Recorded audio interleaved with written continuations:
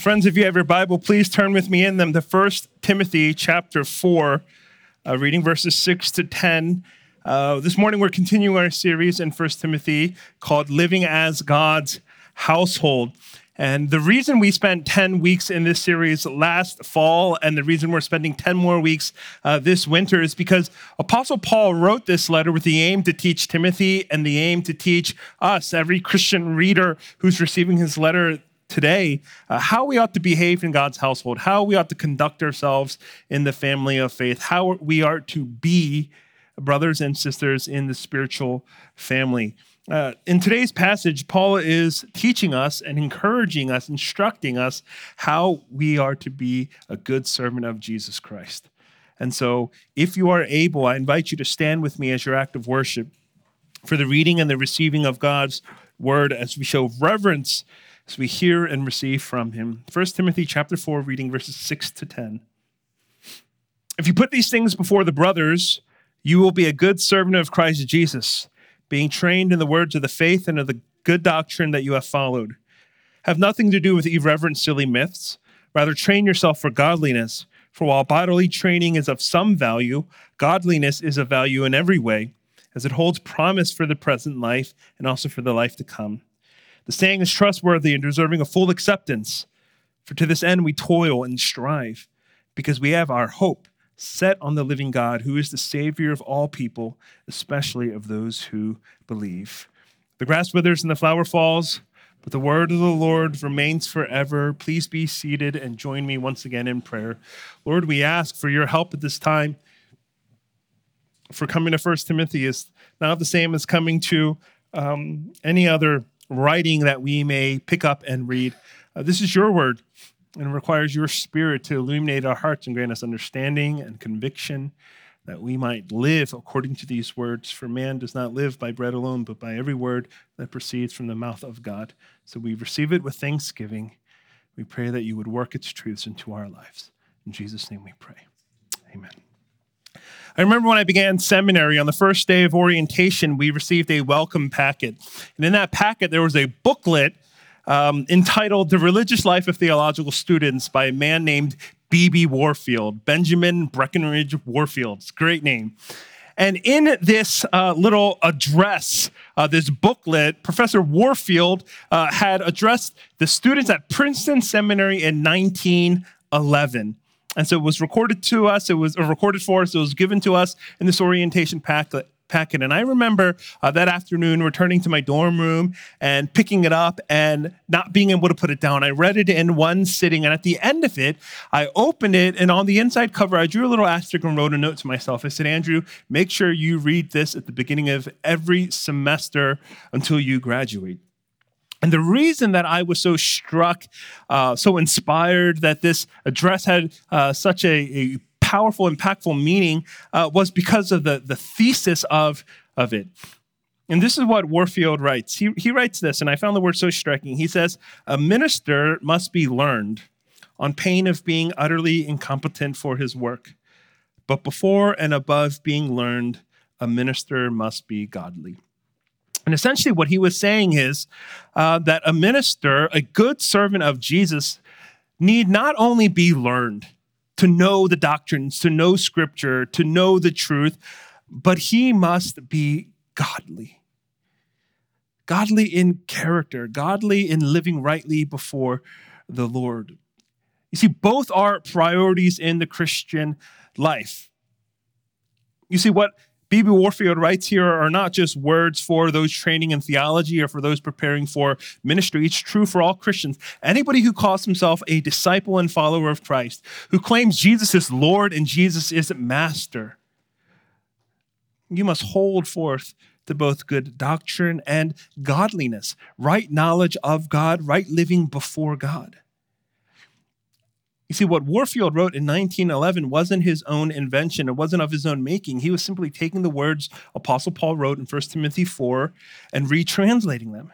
Because what's happening in our passage today is Paul is writing to Timothy, and he's encouraging Timothy in his pastoral ministry.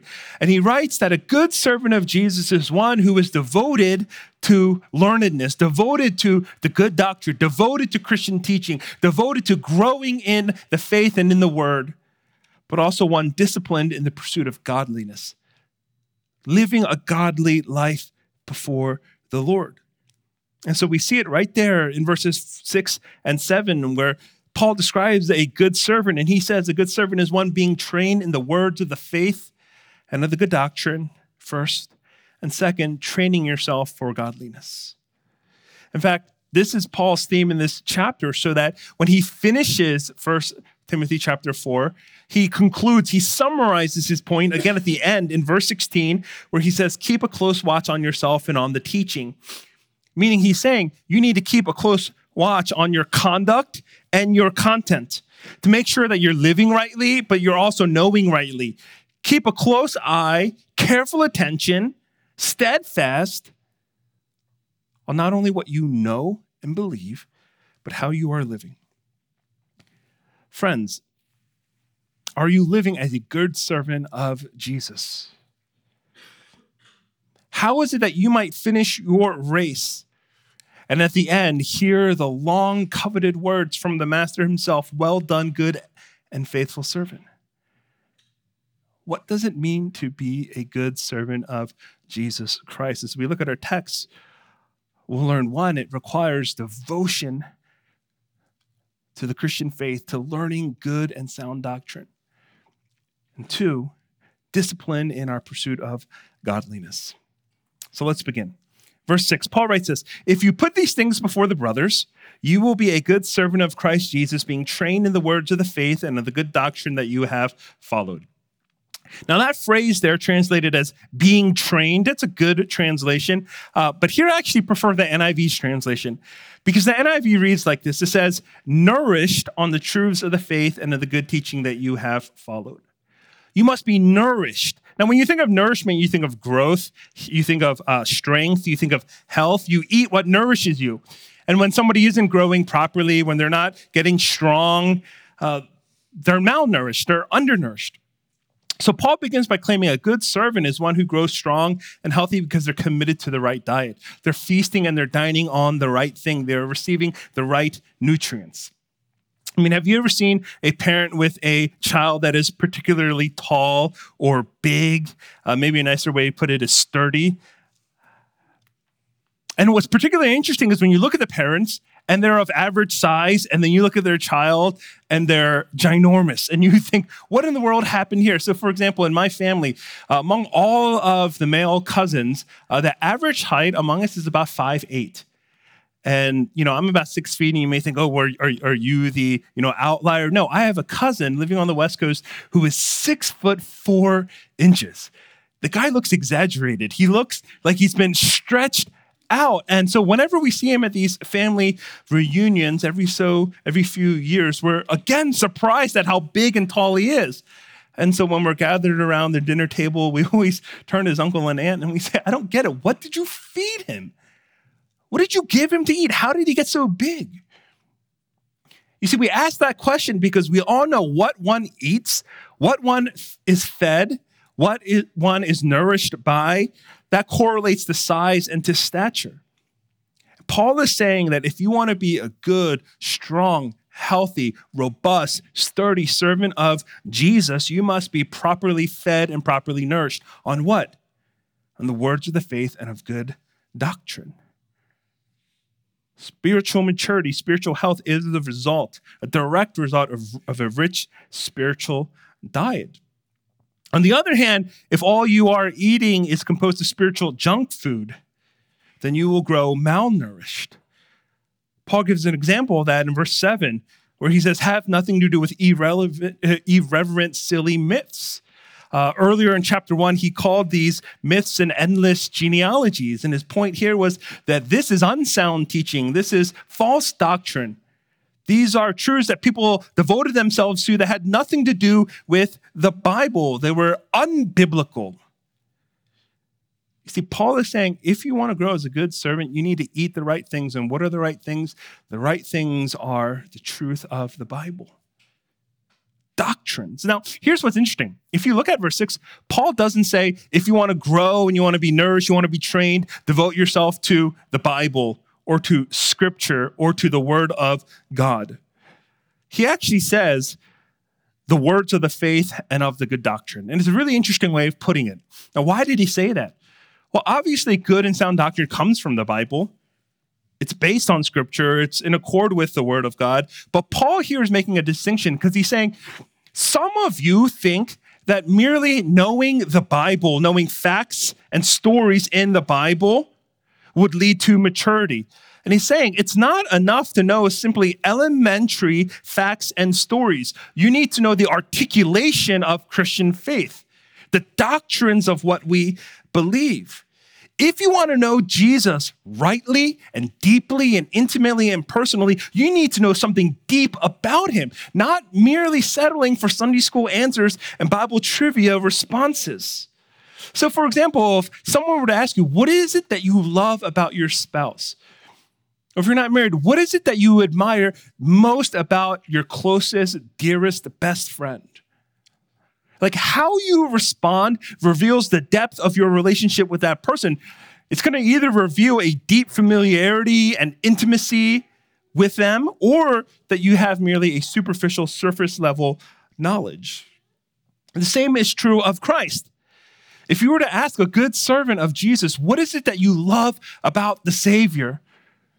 How you respond, how you answer makes a world of a difference. Can you imagine someone who says, I love Jesus so much with all of my heart, soul, mind, and strength? What do you love about Jesus? I love that Jesus' birthday is December 25th. I love that his hometown, he was born in Bethlehem but grew up in Nazareth. I love that his mother is Mary. I love how he did many miracles and he taught many good things. You would wonder at a response like that whether that person really knows and loves Jesus at all. And yet, sometimes those who confess to love Jesus with all their hearts settle for a knowledge of him that sounds not very different than this answer. We know so little of our Savior. But those who are good servants of Jesus, trained, built up, nourished in the words of faith and of doctrine, are able to speak from so much of a deeper, true, doctrinal point. It doesn't mean you need to be fancy with your language, but to say, I know Jesus and I love Jesus, how he who was God took on flesh and condescended to live among us, perfect God and perfect man, the one mediator between God and man. Christ Jesus, who lived the life that his righteousness would be imputed to me because I couldn't live a perfect life. I love Jesus who died for my sins. He didn't die as an example of how much he loved us, but he died because he bore the wrath of God in my place. You see, a good servant of Jesus knows his Savior. Because he knows his Savior, his love for his Savior can be deep and genuine and profound. So let me ask you, are you being trained, nourished in the words of faith and of the good doctrine? Are you ensuring that in your life there is a good, steady diet of the truth of God that you might be built up and maturing? Do you devote yourself to the study of God's word, to its regular reading, meditation, reflection, praying over it, thinking about it, memorizing it, discussing it? Or are you one whose sustenance is drawn from coming to church once on Sunday, listening to a man preach for 30, 35 minutes, and then going on your merry way? Dear friends, that's like somebody who goes to the buffet once a week and thinks that they will be well nourished. So many times Christians lament that they've lost what once was great awe and passion and zeal. Oh, when I was in college, I sought after the Lord so much. When I was in youth group, I was filled with such fire for the Lord. People share with me prayer requests asking, I want to find my first love again. I want to give my life for God. Perhaps this describes you. I don't question your sincerity. And yet those who say such things, the follow-up question is, well, are you willing to put in the effort and the work and the discipline that's required for you to be well nourished and fed? Let me just say two things on this matter. First, where did Timothy's training begin? Like, how did Timothy himself get to be the good servant of Christ that he was? And the answer, surprisingly, is not because he hung out with Apostle Paul, he was discipled by Paul. The answer actually began in the home, in his family. How was Paul well trained? We read in 2 Timothy chapter 1, verse 5, Paul writes these words. He says, I'm reminded of your sincere faith, a faith that dwelt first in your grandmother Lois and your mother Eunice, and now I am sure dwells in you as well. How did Timothy get started in being nourished in God's word? He had a loving grandmother and mother who taught him the word. Paul goes on to say in 2 Timothy 3, but as for you, continue in what you have learned and have firmly believed, knowing from whom you learned it, and how from childhood you have been acquainted with the sacred writings, which are able to make you wise for salvation through faith in Christ Jesus. And so whether you are parents, soon to be parents, or one day will be parents, there's a word here for you. If you want your child to be a good servant of Jesus Christ, don't look for the church that offers the best children's ministry so that you might outsource their discipleship so that others might train your child in the way of the Lord, in the words of faith and in good doctrine. Don't outsource your discipleship. Seize the responsibility yourself. Start in the home. Train your children up in the truths of our holy religion. Commentator and pastor Phil Ryken writes these words. He says, a good upbringing is worth years of seminary. It prepares the sons and daughters of the church to become good servants in every walk of life. It will make them good neighbors, citizens, artists, professionals, laborers, school teachers, parents, missionaries, and ministers. Dear parents, don't underestimate what can be done in the home. Dear young friends, catch this vision. As you think about starting a family, make this a priority.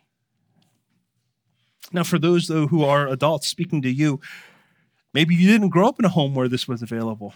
Maybe you didn't grow up in a home where your parents were Christians. Maybe you didn't grow up Christian at all. Maybe your parents weren't able to communicate with you and there was a language barrier. And so you lament the fact that this wasn't true for you. But this may not have taken place in your childhood home, but it can take place in the household of God today. Like, it can take place in this spiritual family where we can help each other be trained and nourished and fed on the word. Consider Acts 18. What was happening in Acts 18? Apollos was ministered to, discipled by this ministry-minded couple, a wife and husband duo, Priscilla and Aquila, who took him in and trained him. Consider what happened in the early church in Acts chapter 2 when the early believers were gathering together. What were they doing? In their fellowship, what were they doing? They weren't going to cafes and bars and karaoke. They were devoting themselves to the apostles' teaching. Consider the Christians in Colossae who let the word of Christ dwell in them. What were they doing? They were teaching and admonishing one another. You see, the church as a spiritual family is the perfect setting for us to be trained in the words of faith, for us to grow in our faith and our understanding and our doctrine, not just by the pastors and the elders who stand up here behind a pulpit and speak these things into your life. It happens by the ministry of one another.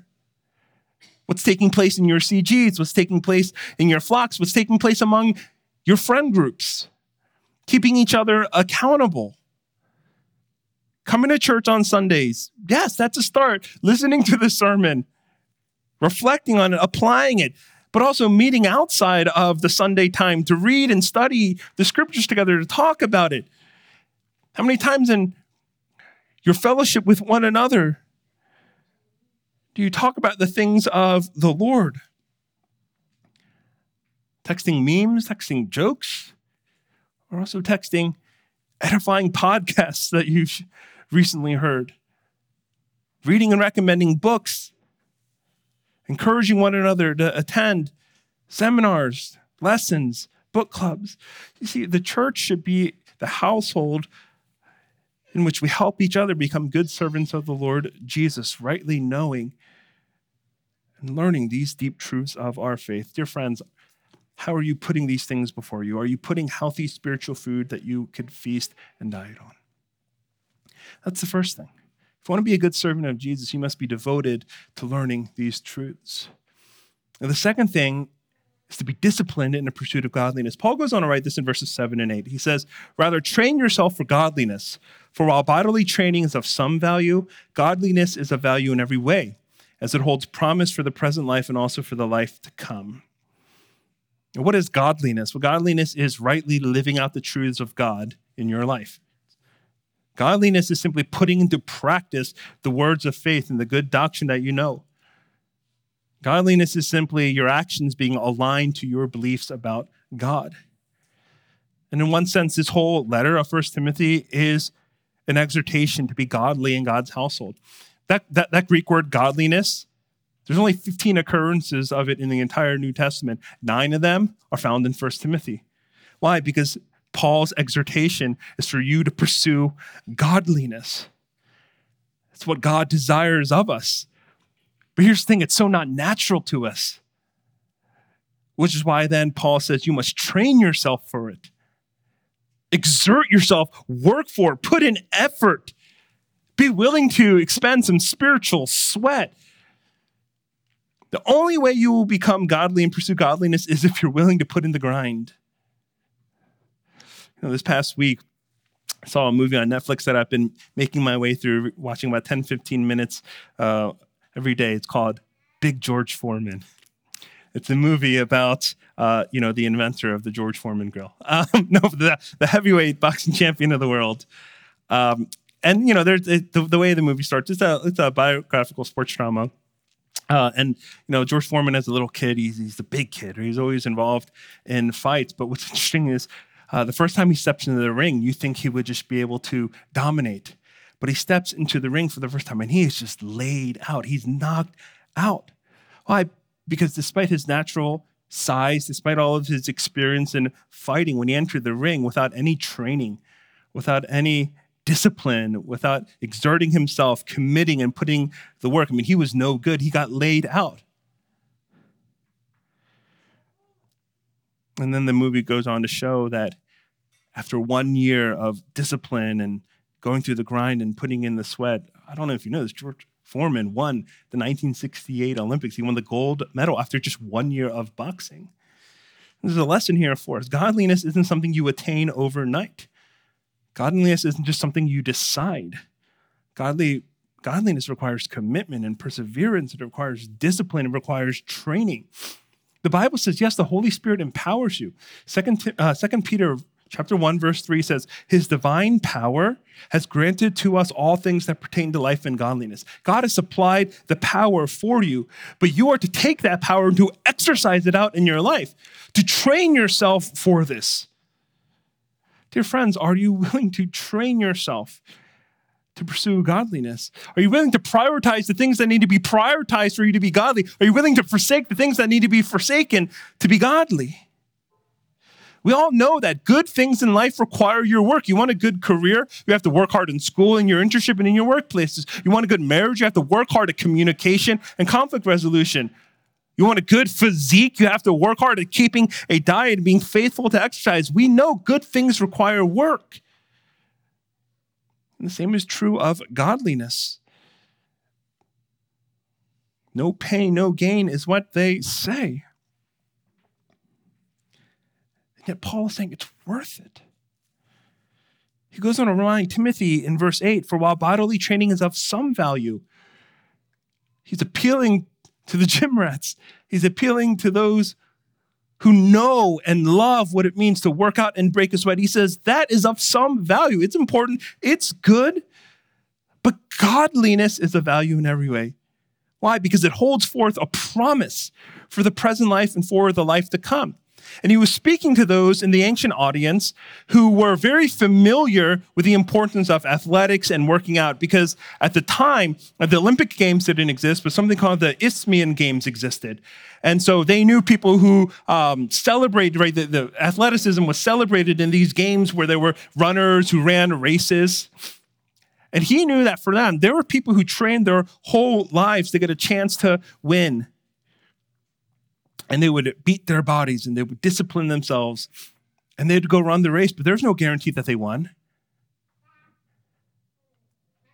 There was only the probability, the chance that they might win. And even those who won, what did they receive? They received a perishable wreath that you would wear one day and the next day it would fade and pass. And Paul is saying, there are things, sure, that you consider worthy of striving after and working hard for. What are those things in your life? Is it being successful? Is it being well known? Is it being liked? Being rich? Being fit? Being beautiful? Being respected? All these kinds of things. But they will fade and they will pass. They're nothing but perishable wreaths. Paul is saying, don't devote yourself to that. Devote yourself to godliness, because that's going to yield a fruit in the present life and in the life to come. That in pursuing after godliness, we come to know God, to be more and more like him, to know his heart, to represent God, to give witness to him, to walk in the pleasure of knowing that my life pleases the Lord. That in the life to come, as I cross over into everlasting life, I will receive the eternal crown of glory, the imperishable wreath. One day I will stand before the Father, finally and fully glorified, radiating in the perfect conformity into the image of Jesus. Paul says that's worth it. That's a value in every way, the thing that's going to cross over. So he exhorts us, if you want to be a good servant of Jesus, devote yourself to know him and discipline yourself to be like him. Because everything else you invest in, the body you are working hard to achieve, the muscles you're working hard to amass, the financial security that you're working to attain, the material wealth that you have in your possession, the glory of your name, the respect of your reputation, the list of accolades and accomplishments you have, all those things will expire in this life. They will be left behind on this earth. What will transfer over? The devotion to knowing him and the discipline to being like him. For when you enter into eternity with unveiled faces, you will finally know him and be like him. And Paul's saying that's the greatest investment in your life. You don't believe me, he says in verse 9, the saying is trustworthy and deserving of full acceptance. He's saying, believe me this. Friends, do you believe he is trustworthy? Do you believe this is deserving of full acceptance, that there is no better way to spend our lives than to seek to be a good servant, to know him rightly, and to love him and be like him deeply? And Paul doesn't end here, though, because the issue for us is always going to be this. The issue for you and me is always going to be this. It's always going to be motivation. You don't become a good servant of the Lord simply by mustering up enough determination on your own. We've all tried harder. We've all tried to be good servants. We've made resolutions. We've done our best. And then what? And then we failed. And yet this isn't a hopeless endeavor. It isn't an impossibility only possible for an exceptional few. No. Paul gives us access to the power. How might you be a good servant of Jesus? And Paul says the answer lies in the gospel and the gospel alone. Because listen to what he says in verse 10. He says, for to this end we toil and strive. We work hard at it. Why? Because we have our hope set on the living God, who is the Savior of all people, especially of those who believe. Paul says, the reason I have motivation to hope or to toil and to strive and to work hard and beat my body and discipline myself and train for these things, the hope is because I set my hope on the living God.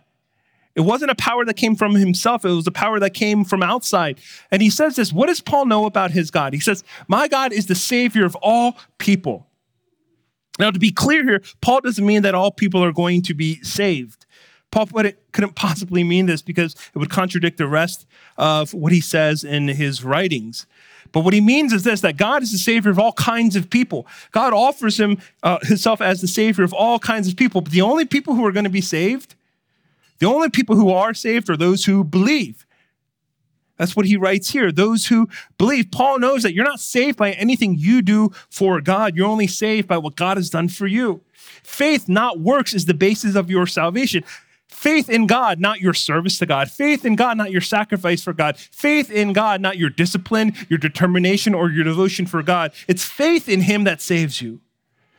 The gospel says that you're not saved by the quality or the quantity of your service to God, but what he's done to serve you. Because what is the gospel? The gospel is God's service announcement. Is being declared and blasted on the speakers. Not come and hear what God wants from you, but the good news is come and believe what God has done for you. And that's why the gospel is good news. It's the good news that he sent his one and only son into the world, not to be served, but to serve and to give his life as a ransom for many. The gospel is the good news that Jesus did not count equality with God a thing to be grasped, but he lowered himself, he humbled himself and took on the form of a servant, being obedient to death, yes, even death on a cross, that undeserving sinners like you and me might be forgiven and received and welcomed and made right with him. This salvation is not by your doing. It is not a response to your contributions. It is not a reward for your efforts. Salvation is made possible because of the serving, sacrificial love of God, the Savior, who died for sinners and did for us, but we could never do it for ourselves. And Paul is saying this. Paul is saying, you know the reason why I toil and I strive?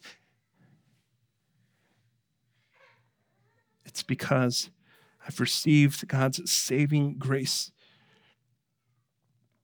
And I know that he is my Savior. And it's because he is my Savior that then I desire to be his servant. Those who think it depends on how good of a servant they are for God to be their Savior have the gospel all twisted and all wrong. Paul says that if you have God as your Savior and you receive his salvation, it begins to do a work in your heart where your desires begin to change, new motivation, new hope. You want to be his servant.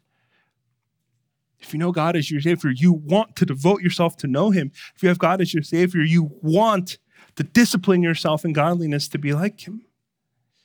Friends, you can't muster up enough strength and resolve on your own. You can't summon enough determination and ambition to live as God has called you. Have you tried before? Have you tried to live faithfully and as a good servant to Jesus? If you have, you know you've fallen short quickly and often.